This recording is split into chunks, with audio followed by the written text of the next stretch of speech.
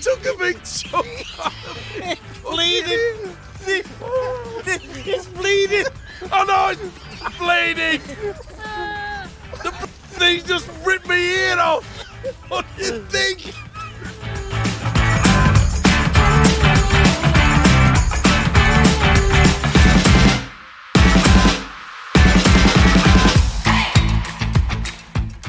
Hello, everyone, and welcome along to Eddie and Steve-O, the podcast, week 2. Thanks to each and every one of you who tuned in last week and the great responses we've had to our comeback. Steve-O, after 4 years away from the microphone, and me for 18 months. And if you're with us for the very first time this week, welcome along. We have a ton of stuff to get through. By the way, we are socially distant, of course. Me in the Royal Borough of Warrington. Steve-O still locked down, or should that be locked up, in London. Now then, this podcast, when we decided to do it, was meant to be a couple of old blokes chatting over a garden fence, bringing some light into the rugby league world. But events of the past week give us very little to smile about. Toronto, a revised playoff structure, Salford's failure to meet the terms of a financial commitment agreed way back in 2013, and of course, the game's ongoing battle with the coronavirus pandemic. Let's start then with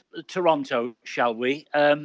This really, for a lot of people, was a no-brainer. If Toronto couldn't fulfill their fixtures in 2020, despite all the problems of COVID-19, and they pulled the pin very early in the piece, they should never be allowed back into Super League. But there was a report. It was commissioned by Super League and the Rugby Football League, and in the end, it was unanimously agreed that operating a team in a fiercely competitive North American sports market was non-strategic and added no material incremental revenue to Super League in the short or medium term. Do you agree?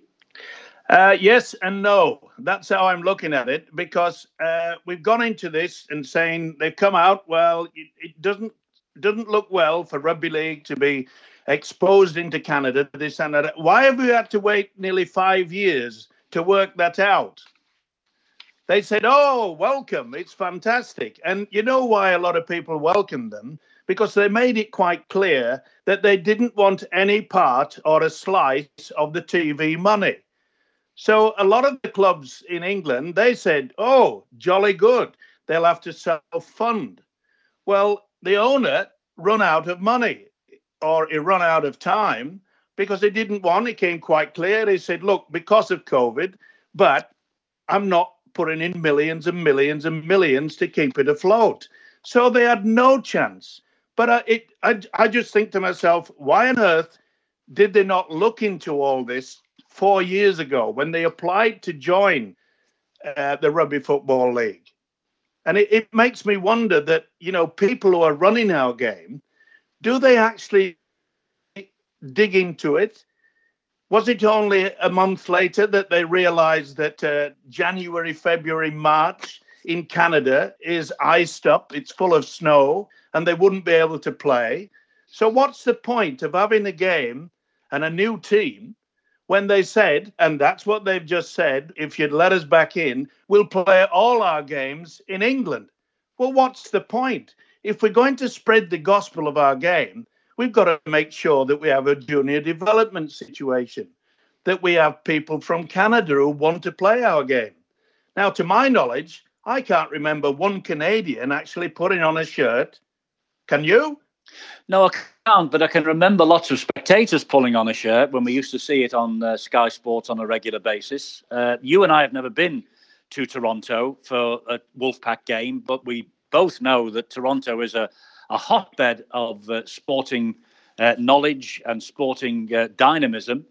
They got crowds of something like 10,000, even for the Rochdales of this world, with all due respect to the Hornets. I mean, they never actually played a game in Super League, Steve-O, in Canada, did they? And so the market really over there is untried and untested. But they've said that operating a team in Canada, this is the report from Super League and the RFL, would not produce material incremental revenue in the short or medium term. They've waved the white flag. This is the end of the experiment, isn't it?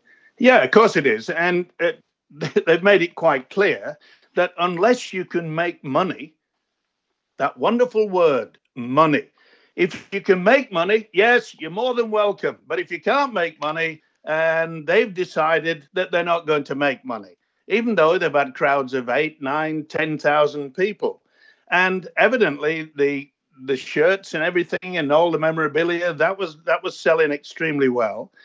But they should have known to start with that it was always going to be a problem. I think we had quite a few of my ex-coaches. I think Brian Noble went over there to try to look and see what through other sports in Canada and in Toronto that they could get players to look at rugby league and play at it. I'm sure that there's quite a lot of athletes out there who could adapt to our wonderful game. But we didn't seem to do that much. We seem to just, as we often do in the past, is we look at the tip of the iceberg and don't do anything about what's under the water. Well, there's lots of very high-profile rugby league people now who are presumably searching for future employment. I mean, a lot of the players have gone elsewhere already. Brian Noble, as you say. Brian McDermott, of course, the coach, the award-winning coach from the Leeds Rhinos. He is now back in the water. I just wonder where he's going to end up. Well, there's sometime, Eddie, you and I realise it, that you have to retire. You can't keep going on forever. It's as simple as that. Yeah, but Brian McDermott's not an octogenarian like you and me. No, I realise that. But I'm sure that some club will look at Brian McDermott. Is proven time and time again what a great coach he has become. And I'm sure a few other the clubs will want him to do that. And it was a big move for McDermott to say, yes, I'll try to make it work in Canada. But it was always going to be down to that one thing, money. Who's going to fund it? Who's going to do it? The guy who was doing it before suddenly said, well, because of COVID, we're not getting crowds, we're not getting money, and I'm not going to waste putting millions into something that I don't think they'll do because I don't want to go bankrupt. And let's face it, I feel sorry for all the staff and the players who, according to all the reports, are not getting paid and have not been paid. Yeah, well, that is a fairly understandable thing for the former owner to say. No money, no crowds, no income, and yet everything pouring out of his own pocket. Where does this leave the Ottawa Aces, who allegedly are coming into League One in 2021? And Laurent Freycinet, the former Catalans coach, he was unveiled back end of earlier this year, rather, for their new coach. Where does it leave the Ottawa Aces and their desire to get into Super League One of these days? I mean, surely that's dead water as well, isn't it? No, it's not a problem to them because they are actually part of the NRL. The RFL, should I say, because they bought a rugby club in this country and just changed the name. So actually, Ottawa are part of the RFL. So what? Now, they're Hemel Hempstead, are they? Are they Hemel Hempstead under a new name? Yeah, they bought Hemel Hempstead. So are Ottawa going to play in Hemel Hempstead then? Well, of course they are, and they'll try, especially with the COVID situation, and they'll try eventually to play games over in Ottawa. And I hope they can do it. But the difference between them and Toronto is that Toronto didn't want to have anything to do with TV money or whatever. Well, naturally, all the other clubs in this country said, you little beauty, let's have them in. Little did they realize that they made their way up into the big league. They actually got promoted to Super League. And then it could be a problem. And not surprisingly, the previous owner said, look, if we come back in, and the new owner, if we're going to come back into Super League, then only dock us 2 points, which was ridiculous. And on top of that, we want a slice of the TV money. It was a no-brainer. Most of the Super League clubs said, oh, they want a slice of our money, do they? I'm afraid. See you later. Bye-bye. Okay, that's Toronto taken care of. Now then, what about this move that has seen the playoff structure for 2020 revised? I mean, obviously, nobody in their wildest dreams or nightmares could have seen what was coming in 2020 with the pandemic. And Super League, to be fair, and the players and the coaches, I think they deserve, the highest praise for trying to battle on and get this season done and dusted. But now the season is virtually over for the majority of our clubs. There are two more matches to be played this weekend, and they are Wakefield Salford and Wigan Huddersfield. Top spots up for grabs as far as Wigan are concerned. If they win, they'll take the League Leaders Shield and deny St Helens. Then next weekend, we move into the playoffs. Third against sixth, which will be Warrington against Hull. And the week after, fourth against fifth, Catalan against Leeds Rhinos, with Huddersfield now on standby, just in case the COVID-19 testing problems strike again. Are you happy with this?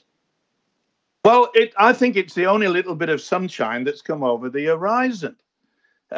But mainly due to the fact that, look, it's been extremely difficult. And I am so proud of the people, the officials, referees and everything. And that's something that I don't rarely say about referees. But they've had to knuckle down. No, you said you hated them last week. Well, I do. Well, I do. Yeah, but at least they said they took the risk, Eddie. They took the risk of controlling the games when we have this awful pandemic. Now, this COVID thing has turned a few things around. And I think what the RFL and Super League have got together and they've said to themselves, we have to do that. The only thing that amazes me, why is Wakefield playing Salford? It means nothing. Why don't they why take the risk of even more players catching COVID? The only real game is the one between Wigan and Huddersfield, which will decide who gets the League Leaders Trophy. Well, that's true, but when the fixtures were decided, this was before the Salford club getting deducted 3 Super League wins because of their financial problems and the fact that they have reneged on this financial agreement that was put in place in 2013. Salford and Huddersfield were vying for the reserve spot to get in to the playoffs. Should COVID-19 come to be a problem again over the next few days. So I can see why the fixture was being played, but I'm with you. I mean, it's a totally nothing game now. It's just almost like an exhibition, isn't it? That will be on Friday night. And on top of that, imagine someone being told, a club being told, oh, you're reserve. You finished 7th, but you're a reserve. Well, it's been like that all year, Steve-O, because of COVID. Yes, I understand that. And because they had a team in reserve because Toronto had gone. Well, what if all the teams get COVID then? I hope it doesn't. But what happens? They'll have to just say, well, we'll have to cancel the entire season. Well, that's the end of it, I would think. If they all suffer, yes, you're right. They've got no option. So if say Hull KR and the other bottom clubs turn around and say, do you know, we haven't got any COVID, maybe we can play the grand final. I know it sounds so stupid, and it's difficult times for Super League to try to sort it out. I think they've done the best. As I say, it's a little bit of sunshine over the horizon. Let's hope that it gets that way. But I've said it before, and I've said it for a long time. You know, playing 3 games within the space of 5, 6, 7 days does not do anything towards the athletes, and they are superb athletes that play the most wonderful game of rugby league. Now, are we putting those players under a lot of pressure? I think over the last 3 weeks, we've seen a lot of players go down injured. I know everyone's saying, but it gives these youngsters a chance to go into the top situation where they can actually get a little bit of experience playing in Super League. Do you know, everyone thinks that anybody who's coming through at 18, 19, that gets the opportunity is going to make it into the big league. You've also got to look at the fact that how many of those players will just realise that they played at Super League level and think, I can't do it, I can't hack it. It can work both ways. Well, Steve-O, you mentioned the possibility of Hull Kingston Rovers taking one of the top 6 places. I don't think that's going to happen because Hull Kingston Rovers have said that they have got numerous positive test results, so they're finished. Castleford, they had 13 players and staff out last week. They've got another 4. They're finished. Toronto have gone. So we started the year with 12 teams. We've now got 6, 7, or maybe 8. So, it is what it is, and there's nothing much we can do about it, I suppose. Well, what we want to do is we're hoping that all those top sides, all those 6 teams, do not get affected by COVID. We can all keep our fingers crossed that what they have put into place we'll see go through, and especially have the grand final in Hull. Now, we can't speculate whether that is going to be true. I mean, I know the players and the teams and the clubs, they've done a marvelous job of trying to prevent the spread of COVID, but it can happen. I made the point about, it's not good to play so many games in such a short period of time. We all know why they've done that. It's because they have a contract with Sky and they have to give them so many games in the season. Now, Sky have been absolutely wonderful in regards to not only showing it for the fans who can't go see the games, but the fact that on a financial footing, they've helped the Super League and the Rugby Football League. Well, that's true. And of course, the new broadcast deal, which is due to come in, I think, at the end of the 2021 season. In other words, things need to be sorted out throughout the course of the next 12 months. That is now out for tender, and we'll just have to see what comes of all that in the future. Well, toss a coin. We don't really know. I mean, I do hope that Sky do put in a very, very good tender, because we need them. My mind goes back, Eddie, to the farcical thing that we had many years ago in Australia. They are getting good money from revenue from 2 TV channels, and they can afford to really put people into a bubble, etc., and so forth. What they've done down there has been amazing. The government's been good. They've made sure that everyone has to isolate, and we were fortunate enough to get a decent crowd for the NRL Grand Final. And it's a shame that we seem to be that Rugby Football League and Super League. Why do we have 2 different identities? And it happened with Murdoch and Packer down the TV in Australia. It came to such a bad state that we nearly lost our game of rugby league in Australia because there were bickering between the 2. They even split into 2 different leagues. That's how bad it was. And then somebody somewhere realized and said, look, why don't we sort this out and pull them together? And I think you'd have to agree, Eddie, they've done a damn fine job down in the NRL. And it's just been an amazing. Well, it has. And to be fair, in the states that rugby league is played down there, it's rather like our Premier League football up here. It's massive business, and they have got the cash in the NRL to do all that they have done over the recent past. It's fantastic what they're doing.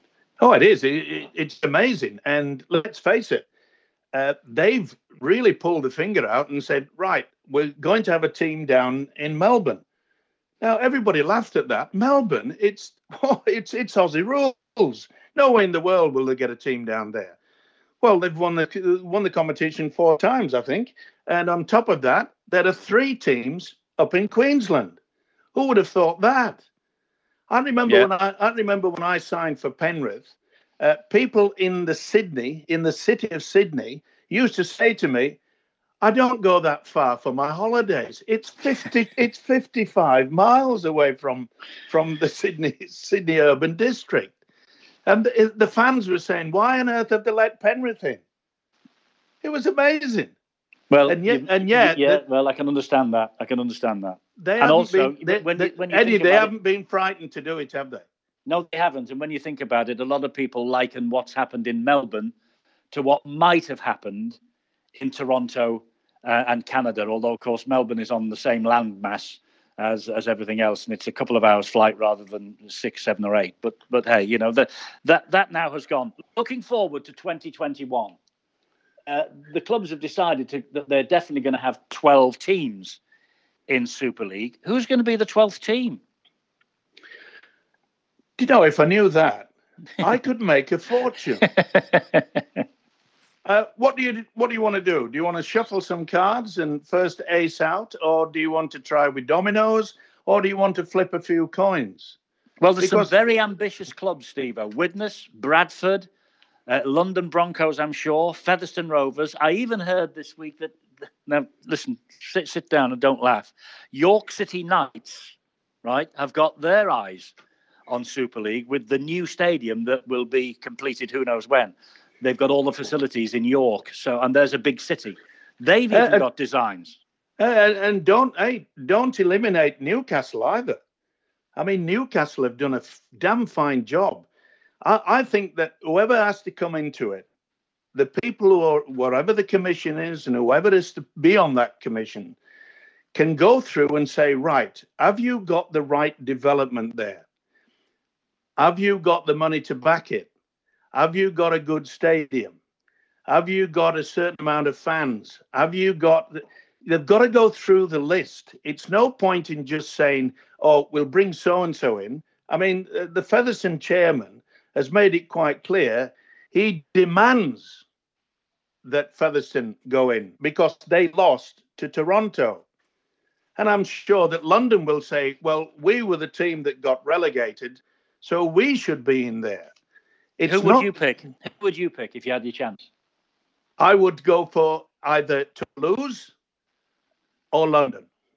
Simple as that. Because we've got to try to spread our wings. We've got to look. If you look at the development in Toulouse, their junior development is good, and you have to agree that the junior development with the London Broncos is absolutely marvelous. They are just picking these young kids out. You just look at all the top teams in the Super League and you count how many former London Broncos players are actually playing with those top teams. And it's just amazing. So their development surely has to put them in a very, very good position.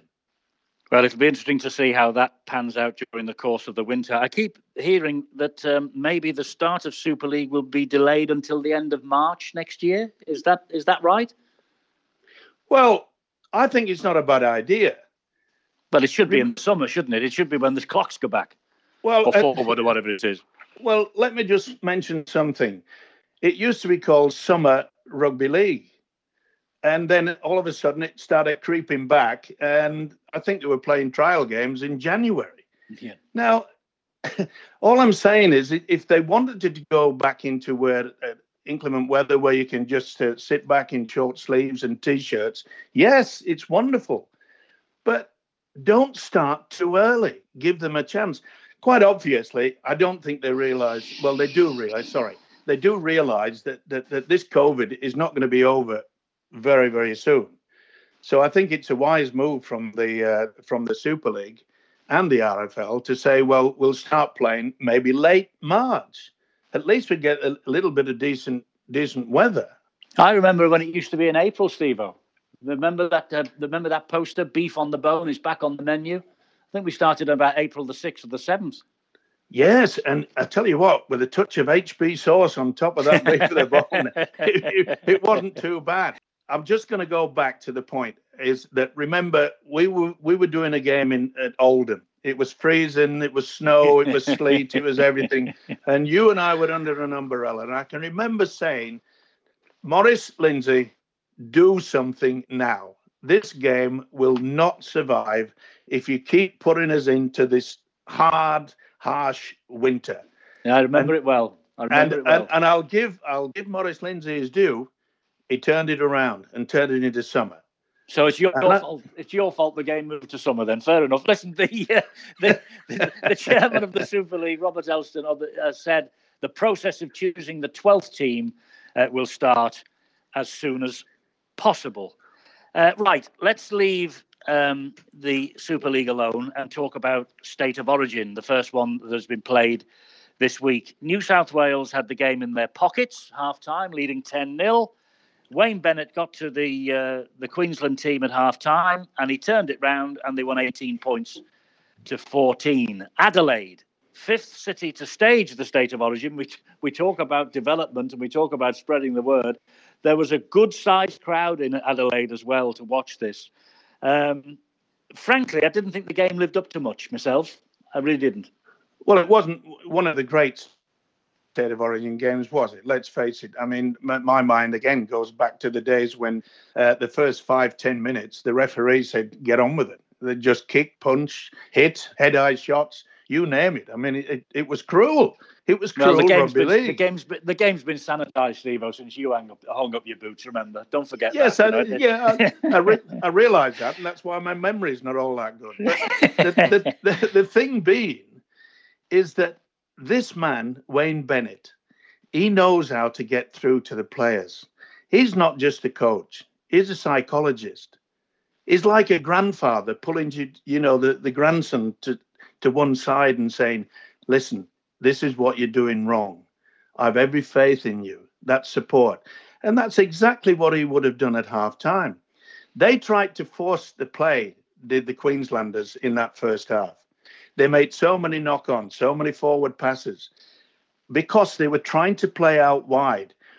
And I always say about rugby league, make sure that your forwards are giving you the impetus, get you over the advantage line, and then your three-quarters can run riot. And it was that speech at halftime by Wayne Bennett. He just said, we don't have to be flashy. We have to win. And that's what it was. And that's why it wasn't a great spectacle. And I'm sure that the Australian crowd will say, oh, it was one of the worst I've ever seen, etc. and so forth.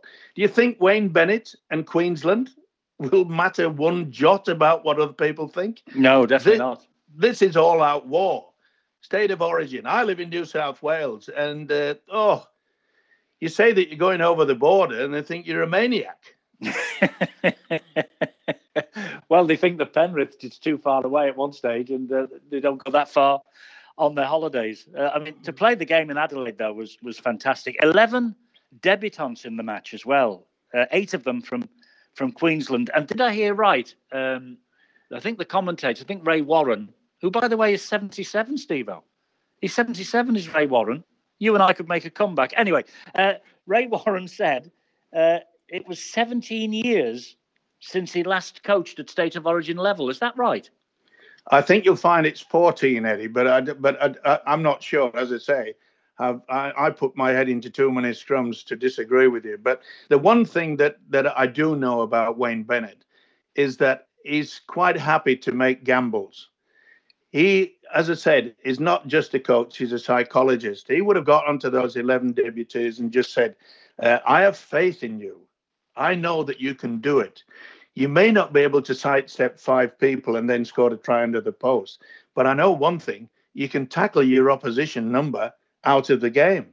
And that's what they did in the second half. They were trying to get it out wide, as I mentioned, too early. And New South Wales, they were doing exactly the opposite. Their forwards just took control in the first 40 minutes. And maybe they just sort of sat back in that dressing room, the Blues, and said, oh, we've got this, we've won it. And no doubt that Wayne Bennett will be saying, they'll be sat in their dressing room now thinking that they've won it. But we're going to go out there and make sure that they don't. That's the type of person he is. Well, it's certainly made for a good start in many ways. The fact that Queensland won it, the 2 more games to come, we'll see how it all pans out. Talking of Australia, someone who has been playing down there for a long time and is now back at St Helens, James Graham. He's announced his retirement at the end of this season. He's been a great servant to the game, hasn't he? Legend. Simple as that. And a Scouser too, a good Scouser. Well, you are one as well. Exactly. That's why I'm flying this flag. No, brilliant. I tell you what, listen, you stick together, your mob, I'll tell you. No, joking apart, he's been a great servant to our game, not only for the clubs that he's played for, but also at international level. The one thing that I enjoyed about James Graham was the fact that he had the most wonderful ability to offload, which was quite rare. It reminded me in his early days many, many times of the great Arthur Beetson. Now, that's saying something, because Artie could just get that ball away, whether it be 3 players trying to tackle him or whatever. And James Graham, in his early part of his game, used to be able to do that. When he went to Australia, as we all know, they turned him into a battering ram. But even then, he got through some hard work, and he put the three quarters in a position whereby they could show their skill. A change in tactics, but a wonderful, wonderful player. And if you're listening, I wish you all the best for the future. Absolutely. Yeah, good on him. Good on James Graham. He retires at the end of this season. He hopes to go out, I'm sure, with a grand final winner's ring from Hull. And he might well be playing Wigan. Just before we finish this week's podcast, Steve, I want to talk about Wigan briefly, because, of course, they were knocked off the top of the table. They knocked St Helens off the top of the table last week. And they've decided, just before the end of the season, they hope to go to the grand final with a new badge on the front of their jersey. Now, I don't know when you modelled for this badge, but it looks like Hagar the Horrible. They've replaced the town's coat of arms with this new warrior badge, and it's not really found favour amongst the fans. There was an article on TV in the Northwest this week, and not one fan would talk nicely about it. It was absolutely panned by them all. And Chris Radlinski has said, listen, we're in the middle of a digital age. We're creating something we can be proud of, and if we get criticised for it, well, that's just the way it is. Hey, listen, Eddie, Radlinski is not going to come out and say, well, I think it's crap. He's obviously going to. I mean, a lot of people are saying, well, they've just copied that coffee machine, that Costa or whatever they call it. I don't drink coffee because it makes me ill. One person said, I remember that as well. I remember coming back with you to Sky one day, and you were in a right mess with drinking instant coffee. I'm allergic to coffee. You're allergic to a lot of things. Two Wigan fans says one of them says it looks like the devil. Another one says it looks like the Widnes Vikings badge. I mean, what sort of an insult is that? Well, there's also on the media, on the websites, some person said, thank you for using all that money that I gave back to the club for the season ticket to just design a badge. And underneath it was the new badge, but instead of Hagar, as you call him, in the middle, was a pie. No. What was a pie? And I thought, if that's what it's coming to now, I think it's such a revolt against it that they'll go back to their national badge. Well, we'll see. The guy who designed it, apparently Stuart Watson, has said he was consulting with the Wigan fans. They've kept the ancient and loyal words in the new design, but it hasn't, I'm afraid, reached much satisfaction with the Wigan fans that they had on TV this week. Well, I reckon he designed it in the coffee shop. Well, maybe that's the sponsorship deal you're trying to push out, is it now? Listen, just before you go, Eddie, I've just got news from Australia that it appears that Sonny Bill Williams will retire from rugby league at the end after this season, which has ended already, right? But he won't be retiring from sport altogether. You know that Sonny Bill Williams is a very talented boxer. And it has been it's been rumoured down there that he will take up boxing again. And they were saying that he could earn up to somewhere around about $500,000 to $1 million per bout. Wow. Now, that is big money. And do you fancy climbing into the ring, Steve-O? Do you fancy having a bash? I couldn't climb into the ring, Eddie. Never mind facing up. You couldn't get up the steps, no? But it just showed you. Because I think he's boxed 4 times. He hasn't lost. He's got a wonderful physique. And I have watched video of him actually boxing. He's a very, very talented boxer as well.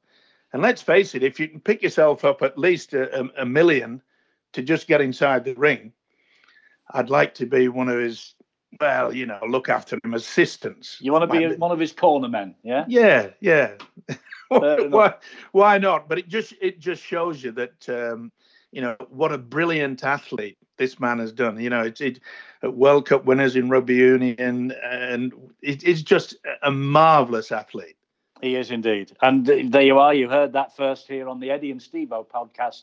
Sonny Bill Williams might be making a comeback into the world of professional boxing. Okay, Steve-O, that's it for this week. Thanks very much again.